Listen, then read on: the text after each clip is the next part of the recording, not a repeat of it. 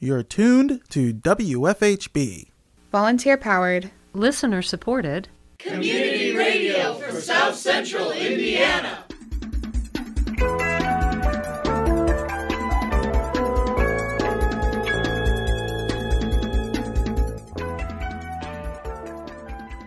Good afternoon. Reporting remotely for WFHB, this is Benedict Jones. And I'm Noelle Herhusky-Schneider. This is WFHB Local News for Wednesday, February 9th, 2022.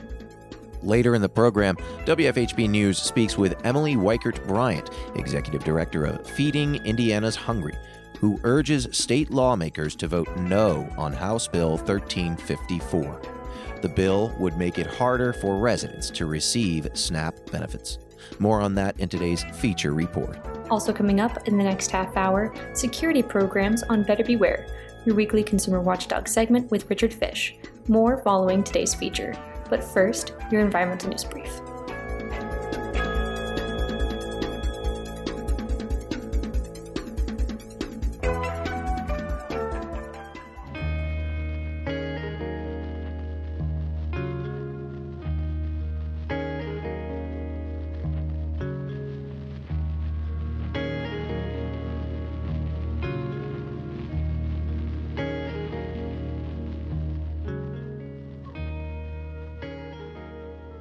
From WFHB, this is your environmental news brief for Wednesday, February 9th. I'm Nathaniel Weinzapfel. Earlier this week, Sunrise Bloomington, a well-known climate activist organization, held a rally insisting that the Indiana University Foundation divest all money that is invested in fossil fuels. This represents the next step in the ongoing and multi-year push to have the IU Foundation not support the fossil fuel industry and perhaps invest in cleaner energy sources. A petition from October saw over 1,300 signatures from students and members of the community in support of the actions of Sunrise Bloomington. Other student-led groups, such as the IU Student Government, have taken their own environmental initiatives as well, with the organization releasing its carbon neutrality resolution that aims to have the university be carbon neutral after the next 2 decades. This has allowed both organizations to have a sit-down meeting with the new president of IU, Pamela Whitten, and perhaps result in a change in IU policy. Drive Clean Indiana, an organization that seeks to promote energy efficiency in automobiles through an emphasis on alternative and sustainable fuels, has recently been awarded $1.8 million through the Indiana Volkswagen Environmental Mitigation Trust Fund. The fund was a result of a settlement between the Volkswagen Corporation and the U.S. Department of Justice after it was found that actions by the Volkswagen Corporation were in direct violation of the Federal Clean Air Act and were not meeting the established standards. The money will go towards building 42 sustainable, non-road vehicles, specifically vehicles used in construction, at airports, or for agricultural reasons. For the first time, researchers in New York have found that wild white-tailed deer on Staten Island are carrying the Omicron variant of the coronavirus. Further studies have shown that deer across 15 other states are also harboring the virus, including Indiana's neighboring state of Illinois. This is one of the first documented cases of the Omicron variant being passed into wild animals from humans. At the current moment, there is no evidence to say that the deer can give the virus back to humans, but researchers warn that a potential mutation among the virus in the deer population could enable a jump to humans in the future. Based on lab results, the researchers found that many of the deer sampled already had antibodies from the virus, and thus it is possible for deers to be reinfected. It is recommended that humans continue to avoid spending time with wild animals. That's all for your environmental news brief. For WFHB, I'm Nathaniel Weinzapfel.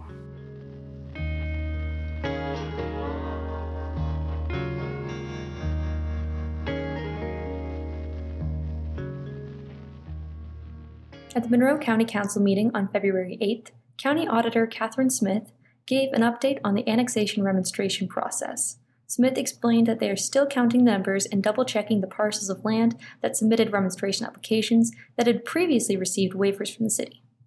So if the waiver is over 15 years old, I want you to know that I'm following state law. The press release kind of sounded like he really wanted me not to count those. However, when all of us are elected officials, we all swore to uphold state, local, and the laws and the Constitution. Okay. The state law says if it's over 15 years, I cannot count it. So I want to be very clear with you on what my position was.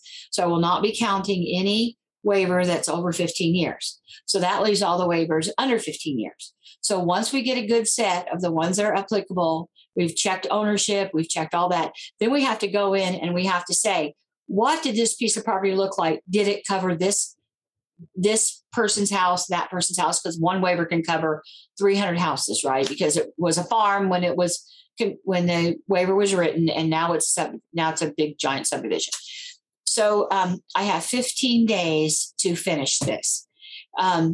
We're going to work consistently, hard as we can to get it done. But with COVID hitting our office the week before the snowstorm and then the snowstorm, I didn't want people to worry about things, because I'm sure you know we were off. You probably heard we had sickness in our office, pretty severe sickness, but we're moving on. And I don't want people to keep asking, well, are the mayor's numbers right? Are your numbers right? My numbers are not going to be right until we put every piece together and we've investigated every single one in those. We can sort of tell you what we vetted and we know are going to count, but there's still a big subset of ones we have to drill farther down into and do a deep dive into all the attributes and all the variants associated with those parcels. Councilmember Jennifer Crossley gave an update from the Women's Commission about the number of vacant positions on the commission. Not too much of an update in regards to the Women's Commission. I know that I've been in contact with Nichelle, and she's really trying really hard to get people, and we've been kind of messaging back and forth to figure out our game plan, and because we have some vacancies. I have one person that I'm pushing towards the application process, so hopefully they will apply here soon. But again, if public is watching, which I really hope you are, please consider joining the Women's Commission, and we won't stop until we get those filled. So that's all I have to say on that one. Next, the council heard from the prosecutor's office about appropriating funds towards a high-tech crime unit in partnership with Indiana University. Monroe County prosecuting attorney Erica Oliphant outlined what the tech unit would entail. First of all, high-tech crime is any crime where you can get evidence from a digital source. So it doesn't mean necessarily that, I think a lot of people think of some of the crimes that take place on the internet, but really it can be anything. It can be homicides, it can be any manner of things. And so the high-tech crime unit, what it will do is process digital evidence, do a forensic process on cell phones, computers, sometimes it's even like fitness trackers, any kind of digital device like that may contain evidence can be analyzed by the high-tech crime unit. And we will be servicing a region that's about 10 counties in our region.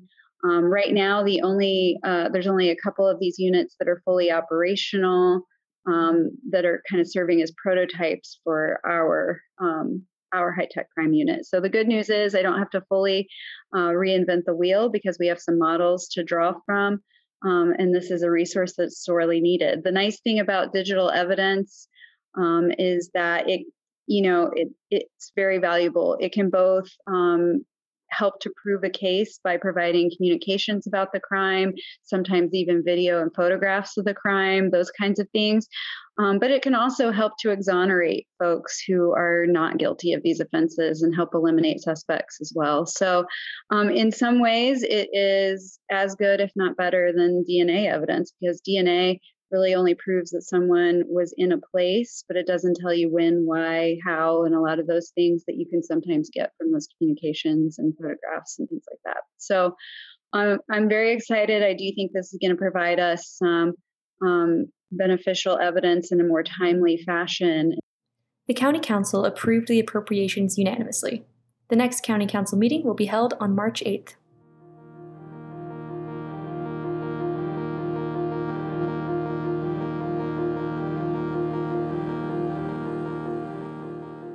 In today's feature report, WFHB News Director Cade Young speaks with Emily Weichert Bryant, Executive Director of Feeding Indiana's Hungry, who urges state lawmakers to vote no on House Bill 1354. The bill would make it harder for residents to receive SNAP benefits. We turn to Cade Young for that interview.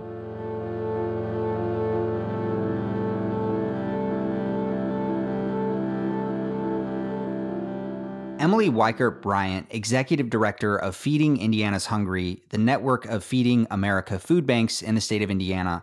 Thank you for coming on to the WFHB Local News. Thank you for having me. Well, thank you for being here. So, Emily, you're urging Indiana legislators to vote no on House Bill 1354. More than 600,000 Indiana residents are currently using the Supplemental Nutrition Assistance Program, or SNAP, to put food on the table. If passed, what would House Bill 1354 change about access to SNAP benefits? House Bill 1354 would add 2 additional qualifications for individuals and households to receive SNAP benefits. The first thing that it would do would be to require non-custodial parents to comply with child support orders, whether that be having one on record, making payments and being on time for those payments, as well as would require all adults ages 16 to 59 to participate in the SNAP workforce and training program called the IMPACT program, which currently would only apply to able-bodied adults without dependents. And this would apply to the full population, who would then have to find other exemptions to not be forced to comply. We know from research that both of these options, which are available to the state, are not a good mechanism to either encourage participation in child support or connect people to meaningful work. And in the long run, will actually disconnect them from the SNAP benefits that help feed their families. I see. Now, if you're saying that, these new policies won't work, in your opinion, why are legislators still moving forward with this measure? There's not a lot of state options in the SNAP program. Most of SNAP policy is federal policy. There are a handful of options that states can exercise. And we've seen even at the national level where Congress took a look at particularly the child support compliance in the last Farm Bill in 2018, because not a lot of states are utilizing it. And so Congress actually has required the USDA to look at that option and whether it is something that is useful to states or not. We would say that it is not a useful mechanism and only would tend to penalize families, cutting them off from SNAP benefits, and not, data bears that it doesn't increase access in any substantial amount to child support, particularly for the cost that the program would incur to enact. What we're seeing is really some outside interest groups who are looking to push their agenda in Indiana, and doing so to enact change to our policy to meet their philosophical approach. I see. And you say outside interest groups. When you refer to outside interest groups, what are potentially some of those groups that would be behind that effort?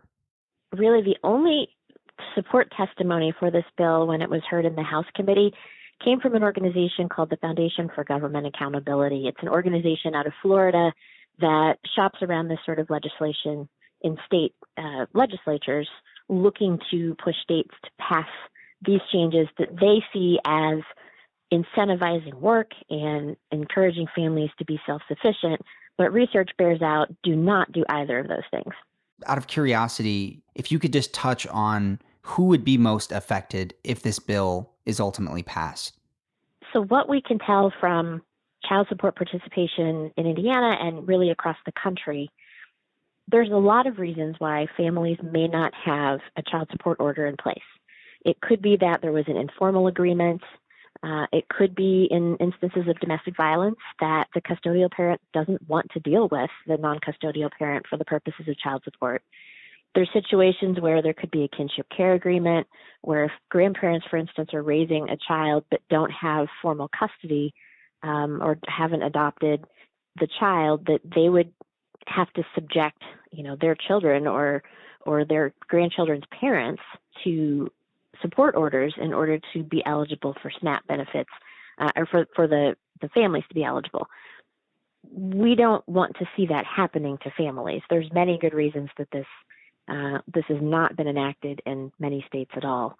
And we've actually seen instances where the program, as it's been enacted, has either been rolled back in a couple of states, or states who have studied it or have implemented a pilot and found that the cost to the program is exponentially higher than the benefit. For example, the state of Utah did a legislative study on this very proposal of requiring child support compliance and found that it was way too expensive to implement and not worth the legislature's time and investment in it. There was a similar pilot program in North Carolina that, rather than using SNAP benefits, had a pilot for child care support. They did a pilot in 3 counties, and in the course of a year, spent about $2 million to help 12 families collect about $51 additional a month in child support. So the return on investment isn't there. And further, it's taking away access to food, which is, even if folks are not able to pay their child support, doesn't mean they're able to afford food either. So what we would expect to happen is that non-custodial parents are making choices, if they're low income enough to be eligible for SNAP benefits, between paying for rent, paying for food, paying for utilities, and in this other instance, paying support. It's not an encouragement for non-custodial parents to do more with their child support payments. So right now, the bill passed through the House and it's now in the Senate. In your opinion, what is the likelihood that it will pass through the Senate and ultimately be signed into law by the governor? In all honesty, we're not sure yet. We're continuing with our partners to talk to the members of the committee, to speak with the author of the bill. We're scheduled to speak with them tomorrow. And also just to find out what legislators are hoping to accomplish with this. I don't think that their hearts are in the wrong place. I think they're really sincerely trying to connect, custodial parents to child support and folks who are not working to a path towards employment. But we're talking to them very earnestly, explaining that these are not successful programs to do that. Could we find another way to do this, or can we talk about it a little longer? So we don't know yet. There's only a handful of weeks left in the Indiana General Assembly session. And so we're doing everything that we can and working with a large group of partners to explain to legislators that this is not the best policy. Well, and that's a good segue into the next question. The organizing and advocating against this bill. How are you conducting that organizing and advocating against this House bill? So working between our organization, Feeding Indiana's Hungry, which is the State Association of Food Banks, and the Indiana Community Action Poverty Institute, which was prior called the Indiana Institute for Working Families, and our colleagues there, we've been working to get a broad coalition of partners from a wide variety of backgrounds who have signed on to a letter that we'll be releasing shortly, explaining that we oppose this policy. And we've got a broad coalition of folks working with us: retail, for-profit companies, nonprofit organizations on a wide spectrum of human services, whether it be child-facing, senior-facing, all sorts of folks who have signed on to this that are agreeing that this is not the best policy. And there's from across the state and many statewide organizations, which I think makes an impact on the legislators because they understand that people in their districts and people who are in our space and understand what this impact will be really disagree with the policy. Now, I want to ask you a more personal question, if I may. In a perfect world, what legislation would you like to see passed at the State House as an alternative to the employment conundrum we're finding ourselves in today? I think there's a lot to be said for voluntary programs. We see them as much more effective in connecting low-income folks with work, in providing them resources. It's problematic when someone is required to participate in a work training program, but they don't have the child care to do it, or they don't have the transportation, or maybe they don't have the right work clothes, maybe they don't have the right background. So there's lots to be said for voluntary programs that help folks who need it, but there's a lot of people who are just between jobs, or they've been impacted by the pandemic, or something changed in their schedules or their households that they are SNAP eligible. They just happen to be between jobs. They don't necessarily need the job training. They just need that next job. And so compelling all of these folks to be engaging in workforce training or to be mandating other behaviors is really not a successful step forward. We would really like to see opportunities, so more carrot than stick to help people access what they need while they're also able to provide for their families through SNAP benefits. Well, Emily, that's all the questions I have prepared for you, but I want to give you the last word here. Is there anything else that you would like to add before we part ways? We're not sending a call of action out at this time, but I will let you absolutely know when we do. In the short term, if folks have an opportunity to reach out to their state senators, they'll be the ones who will be considering this next.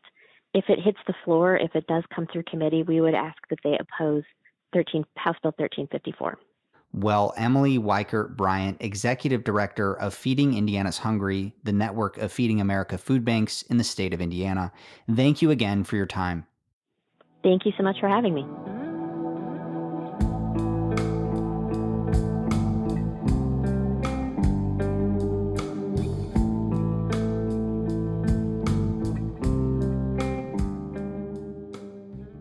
Up next, security programs on Better Beware, your weekly consumer watchdog segment on WFHB. Host and producer Richard Fish says there's a war going on today out on the internet. Scammers and hackers and even governments are attacking computers worldwide. Here's a look at some ways you can protect yourself out in cyberspace. Richard Fish has more.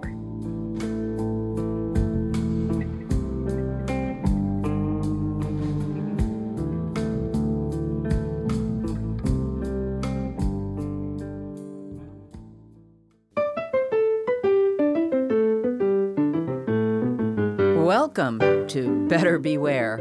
Here's your consumer watchdog from WFHB Community Radio with the latest information and helpful hints designed to keep your head out of the clouds, your feet on the ground, and your money in your pocket.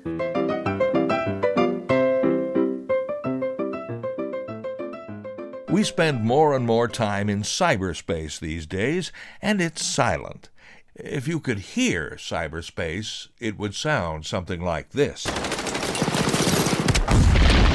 Cyberspace is a battlefield, with crooks and scammers and even foreign governments constantly mounting raids and sneak attacks and offensives with bombs, bullets, and poison gas in the shape of all kinds of digital malware. It's been compared to the lawless old Wild West days where everyone packed a 6-gun to defend themselves. But you can arm yourself with programs and apps to keep your digital devices out of the digital equivalent of a grave on Boot Hill. You do have a good security program on your computer, right? And on your smartphone, your tablet, your router, on any device you've got that accesses the internet? Sadly, way too many people don't. Basic operating systems like Microsoft Windows and Apple iOS have security programs built in, and they're getting better. But depending on them is just like wearing a helmet and wandering no man's land half naked. The bad guys know all about them and constantly seek ways to go around and attack you on the flank or from the rear through the programs and apps you install.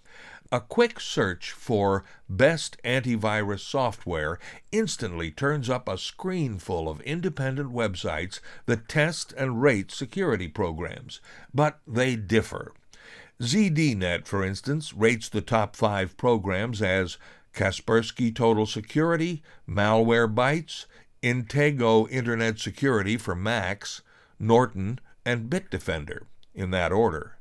PC Magazine puts Bitdefender at the top, followed by Webroot, Kaspersky, Malwarebytes, and Norton. The Antivirus Software Guide likes Total AV, PC Protect, ScanGuard, and McAfee. There are a lot of choices. You need to do your own research to find out what fits your needs.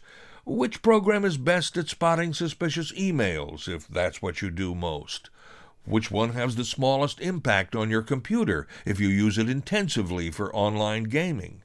You need to look at the programs and the company. Some people are put off by Kaspersky because that's a Russian company, and a huge percentage of attacks come from Russia. But maybe that's why it's so highly rated. Many of these programs have free versions which are a whole lot better than nothing. But even if you pay for one, the cost is going to be peanuts compared to the damage a hacker can do to your computer and your life. But it's up to you to choose and install a security program on every gadget you own that connects online before somebody out there hits you with a digital... I'm Richard Fish for WFHB News and Public Affairs. Better Beware comes to you from WFHB Bloomington, Indiana. Find all our episodes at WFHB.org. If you can help put the kibosh on a con, email beware@WFHB.org. Remember, swindlers never give a sucker an even break.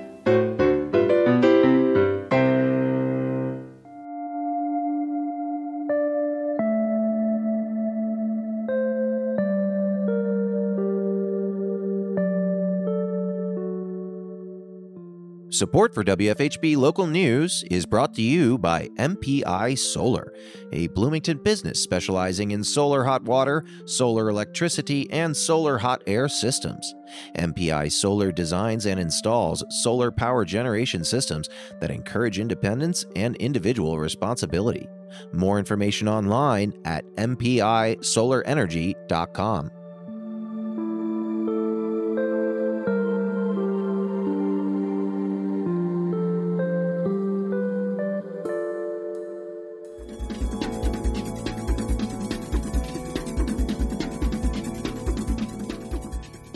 You've been listening to the WFHB Local News. Today's headlines were written by Cade Young and Noelle Herhusky Schneider in partnership with CATS, Community Access Television Services. Our feature was produced by Cade Young. Better Beware is produced by Richard Fish. Our theme music is provided by Mark Bingham and the Social Climbers. Engineer and executive producer is Cade Young. For WFHB, I'm Noelle Herhusky Schneider. And I'm Benedict Jones. Thanks for supporting Indiana's only volunteer-powered, listener-supported, independent daily news program. You can hear tonight's full broadcast online at WFHB.org. The WFHB Local News is also available as a podcast. Just search our call letters WFHB wherever you listen to your podcasts. Subscribe to never miss another local news program.